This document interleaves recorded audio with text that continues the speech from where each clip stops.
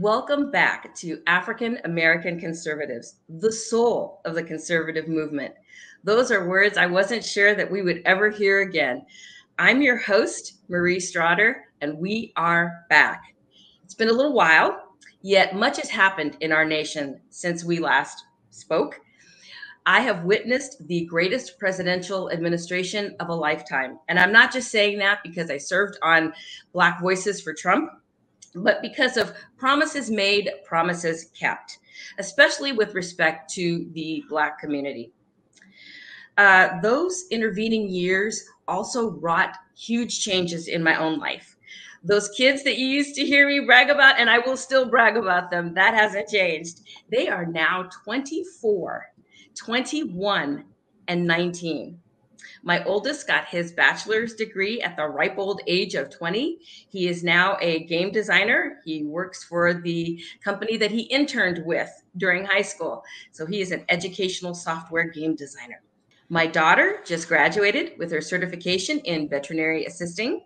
In fact, she graduated on a Friday, and her very first paid day was the very next day at the clinic where she put in her clinical hours. And my youngest is taking a gap year-ish, but he's also putting some time in with the family business with my husband. So, and we made a big move, and we'll talk about that in a little bit. What did I do with myself during that time? Well, in addition to serving on Black Voices for Trump, I worked for today's guest, handling his social media. I also served as part of his staff at the Republican Party of Texas and during his gubernatorial campaign. And to do that, I moved from a blue state to the best red state in the nation. So what are we hoping to accomplish with this reboot of AACONS? To answer that question, we have to go back to the origin of the founding of AACONS. It was always meant to be a place where Black conservatives could discuss issues pertaining to the Black community, not to be exclusionary, but back then in 2009, the unemployment rate for Blacks was treble that of their white counterparts. And for Black teens, it was up to 40%. So those sorts of issues, and now in the aftermath of Roe v. Wade, we've seen the murder of more Black children in the womb than was the entire Black population of the United States in 1961, the year today's guest was born. So while these are issues that all people care about, all conservatives care about, they do hit the Black community a little bit differently, hence this program.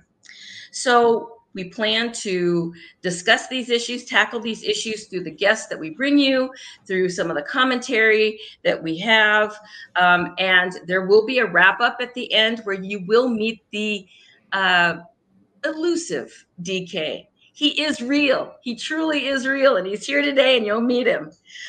But first, a man who needs no introduction, but he's going to get one anyway.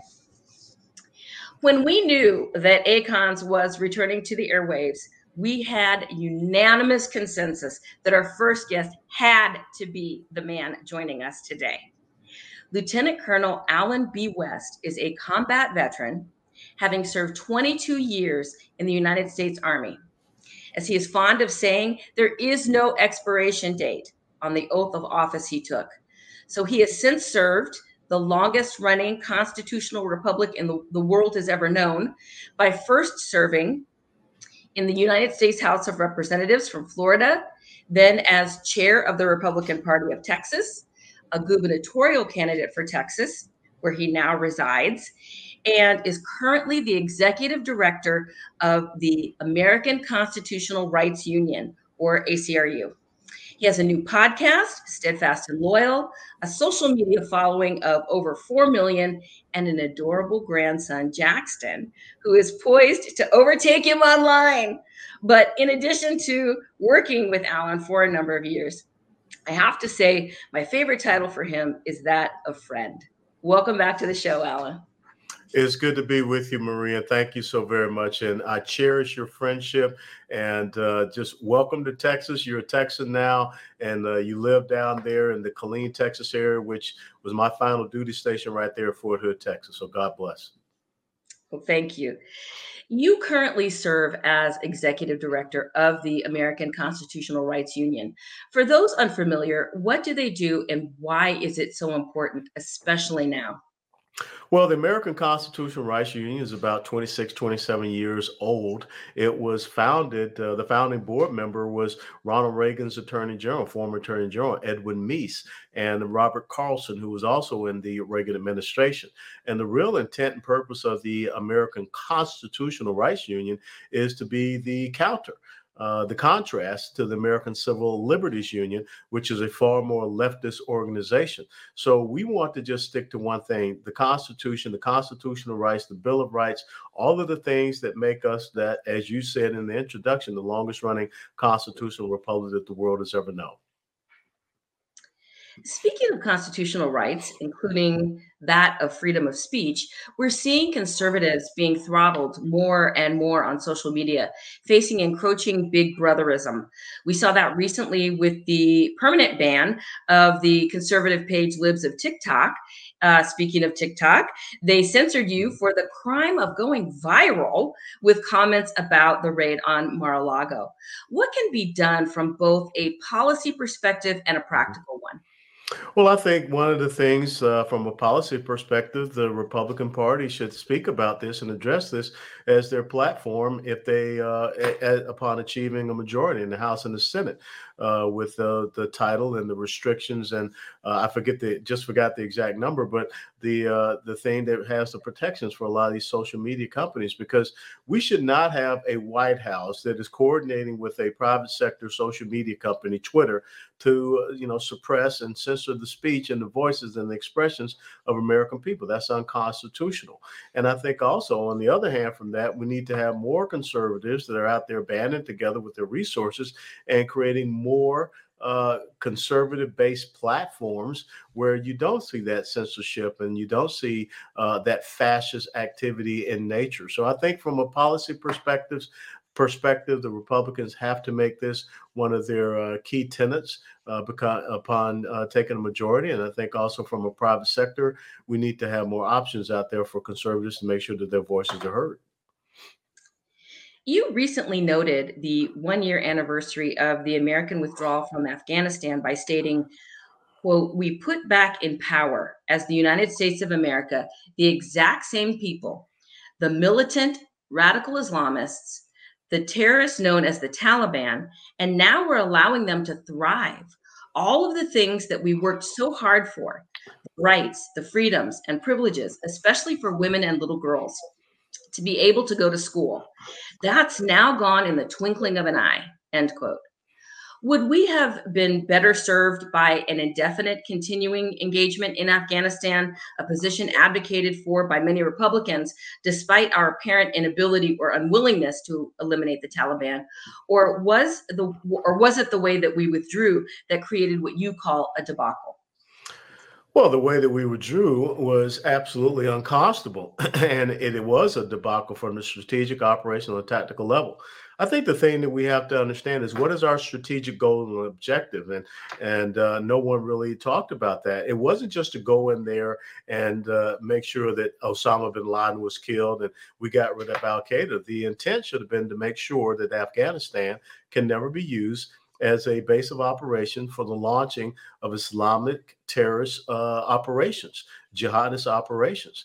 And so what we did by allowing the exact same people who brought Al Qaeda in the first place to be put right back in power. And oh, by the way, look what happened. We just recently had a drone strike and quote unquote kill Ahmad Zawahiri, who was the number one guy of Al Qaeda. So obviously we did not achieve that strategic objective. So the thing that we should have done, and with a small force of, probably less than 5,000, we could have made sure that we maintain the cleansing of Afghanistan from being used as a terrorist base and a terrorist sanctuary. The fact that we left $80 billion of military equipment which basically enabled the Taliban overnight to become, I think, the 22nd or 23rd largest air force in the world. That's unbelievable. The fact that 13 Americans lost their lives there because they were put in a strategically and tactically untenable position there at the Hamid Karzai International Airport, a place that I know very well since I spent 2.5 years in Afghanistan. No one has been held accountable. No one has been held accountable for that abhorrent decision. So now we see that Al Qaeda is right back in there being hosted by the Taliban since we put the same people back in charge. The Haqqani network is part of the new Afghanistan Taliban government. And we also know that ISIS has a footprint now in Afghanistan as well. So this was a very dumb decision. Absolutely. And I was going to follow up with the drone strike, but you covered that. So we'll go on to the next one. Myra Flores flipped Texas's CD34 and became the first Mexican-born congresswoman. As someone who is the former chair of the Republican Party of Texas and was the first Black congressman from Florida since Reconstruction, what are your thoughts on the GOP's engagement with candidates like Representative Flores and others, both Texas and nationally? Well, that was one of the things that I wanted to focus on, as you well know, Marie, because you were part of our social media and communications wing for the Republican Party of Texas. In 2020, it wasn't about chasing the left and going into the suburbs. I wanted to say, let's go and engage where the left thinks they're strongest, down the Rio Grande Valley in the urban population centers, and let's counter their message there. Let's go on offense and not defense. And I remember meeting with Myra Flores when she was just a local activist down there in South Texas and saying, yes, if you have it within your heart to run for Congress, you should run for Congress. And look, now she's a member of Congress, and I think she'll still win that seat coming up in November. And I think that Monica De La Cruz Hernandez will win her race, and we may pick up another seat with a Hispanic female down there. Why? Because when you engage with people and you talk about the commonality of principles and values, not just showing up right before an election, that's outreach. I want to see more of that engagement, and that's what we were successful in doing, is bringing to the Hispanic community in South Texas these issues and letting them know that you believe in the Judeo-Christian faith heritage. You believe in strong families, better economic and educational opportunities for your children. You don't want to see open borders because you know about the crime and criminality that comes along with that. And you believe in service to our country, and you believe in free market enterprise that allows you to have your great success of small businesses. And when you talk in those terms, that policy engagement, those principle engagement, the value engagement, then you win people over to your side. And that would be my message to the Republican Party all across the United States of America. You recently posted about the murder of Coach Michael Hickman, saying the major issue facing the Black community in America today, it has nothing to do with white supremacy or white police officers. The preeminent issue is Black on Black violence, end quote. Practically speaking, how do we as a community begin that dialogue and process, given how factionalized we are? Well, first of all, we got to reject these insidious organizations like a Black Lives Matter, because, which Black Lives Matter to them? Only the lives that they can use for political advancement, because no one's talking about Michael Hickman. I mean, here is a model citizen in South Dallas, Lancaster, Texas, was a running back at the University of North Texas. He was a Little League football coach, and a Little League football coach gets shot in front of his 9-year-old son at a practice scrimmage. You got to be kidding me. I mean, this should be front page all over the place. This should be something that outrages every single person in the Black community from Lancaster, Texas, across the country. But yet you're not hearing anything about it. ESPN is not talking about it.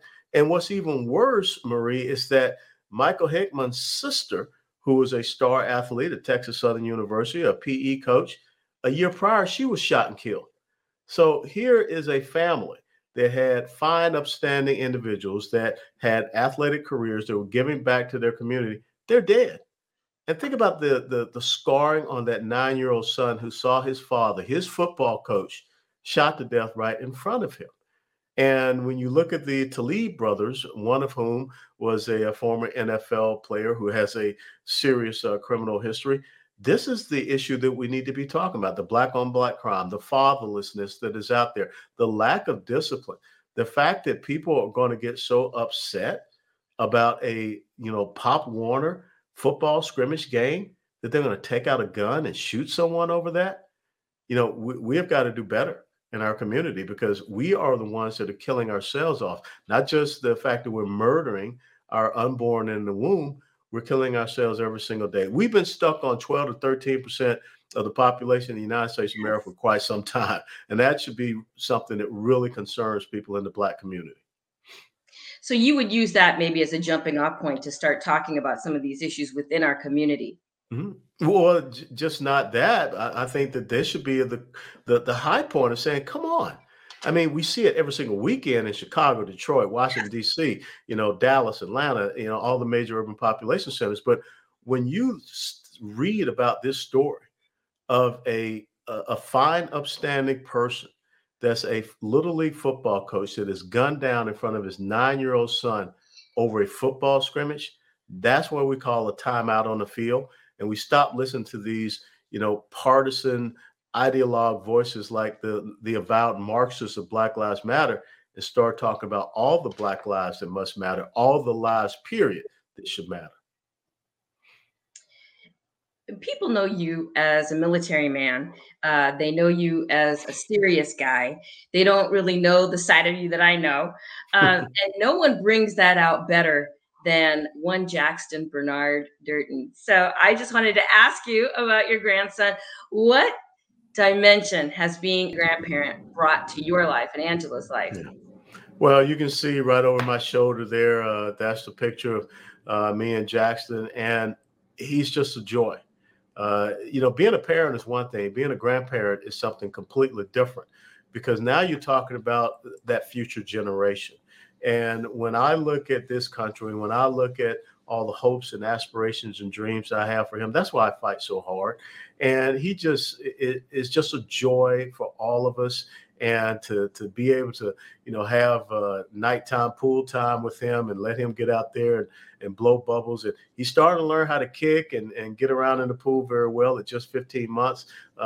It's fantastic. Now, he's a little mischievous rascal as well, but I love him to death. And I think that he has really taken my love of this country to another level, because this is part of my legacy that I'll pass on. If you're just joining us, our guest today has been Lieutenant Colonel Allen West. Allen, we thank you for being with us today. You've got a new podcast, Steadfast and Loyal. Mm-hmm. Tell us about that, and tell us where we can find it online. Well, the Steadfast and Loyal, Spotify, YouTube, all those, places. It's so important that we inform, educate, and activate people to be better citizens in this constitutional republic. I don't want to be a subject. But when you are, basically keeping yourself in the dark and you are being deceived, you will become a subject. You'll be led around by your nose. And so what we want to do is to bring to you critical topics, critical thinkers that are out there that can inspire you, but put the information in your kit bag so that you can go out there and make the right decisions as far as the local, state, and federal elected positions that you are voting for, because that's what we really need to have happen. I think that a lot of people are learning when you look at our school board races, how important they are. And you've heard me say many times, the most important elected position in the United States of America is school board. Now we know why. So we want to continue to educate, inform, and activate people and elevate their cognizance of a lot of things that are going on. So it's all about sharing thoughts, perspectives, and insights. I'll be very honest, it's from a Christian, constitutional, conservative perspective. And why is that? Because that's the foundation of this constitutional republic. Excellent. Thank you so much for being our guest today. My pleasure. My pleasure. And it's so great to have African-American conservatives back. You and I go back probably about 12 or 13 years, and this is just a powerful platform, and I'm glad to see it back. Well, thank you. Appreciate it very much. And thanks for being our first guest. You got it. God bless. Take care, Marie. Take care. So now we're going to deconstruct a little bit of that conversation with DK, who is my co-blogger, co-founder of African American Conservatives. He is the passion behind our Facebook discussions and a Twitterer extraordinaire. So DK, come on in and let's chat for a little bit. How are you? Batman gear. That was a great interview. Well, thank you. Thank you. We tend to have some pretty good collaborations. So for those of you who have not met DK, he is really, truly the brilliance behind AACONS. He does a lot of the research, does a lot of the booking of the guests. So he is, you may see my face, but it really is his hard work that is the thrust behind this show. So in this reconstituted version of AACONS, it was really important to me to highlight his work because he is just as much AACONS as I am, as Sebastian is. So it's good to see you, my friend. Well, thank you for that. But I'm not the brilliance behind AACONS, but it's good to confirm that I'm really Black. So I know we get that comment a lot. I know a lot of times people are like, "Are you people even Black?" That's a question we get a lot. You can't be Black. Is it run by Black people? All I see are white avatars. So, that's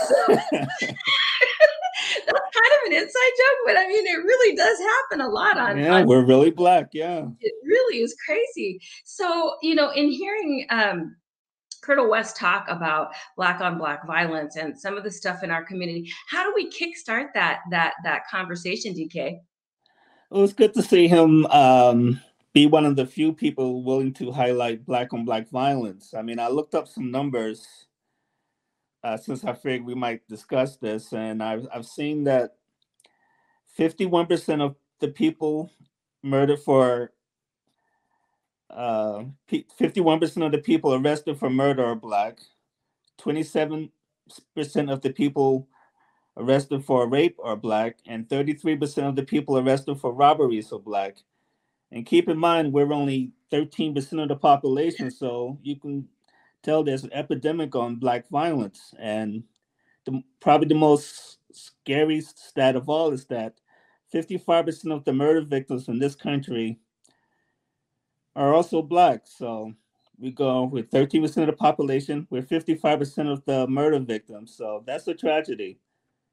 And like Wes said, you could combine that with abortion, and we're killing ourselves. So the answer is that we tell people, stop using guns, stop doing bad things, because they'll listen, right? I mean, they'll obey a posted sign that says, don't do this or don't shoplift or don't do whatever. That hasn't worked. Gun control, the city of Chicago probably has, or the state of Illinois has probably some of the most restrictive gun laws in the country, but that hasn't stopped the violence in Chicago. So how do we begin to police ourselves and hold ourselves to a higher standard? Because, back in, many, many, many years ago, before you and I were born, even people who had 2 and 3 jobs would come home, they would check their kids' homework. They were very engaged, very involved parents. But we've seen that shift, right? As Alan says, that it started with LBJ and the Great Society program. Fathers were taken out of the home, and we've seen what the consequence of that is. So how do we begin to parse that out and restore and heal our community? Well, first we have to recognize that the problem we're facing is primarily cultural. And I found another stat that really highlights that. While I mentioned that 51% of the people arrested for murder are Black, I looked up Asians. Asians are 6% of the population, not 14 like we are, but only 1% of the murderers arrested are Asian. So 6% of the population, 1% of the people arrested for murder are Asian. So that really highlights what a cultural problem we're having. And that is exactly why AACONS is back. So tune in next time. We'll have another great guest. We'll have some more conversation with DK. And this is African American Conservatives, the soul of the conservative movement, coming to you from the Bright News Network.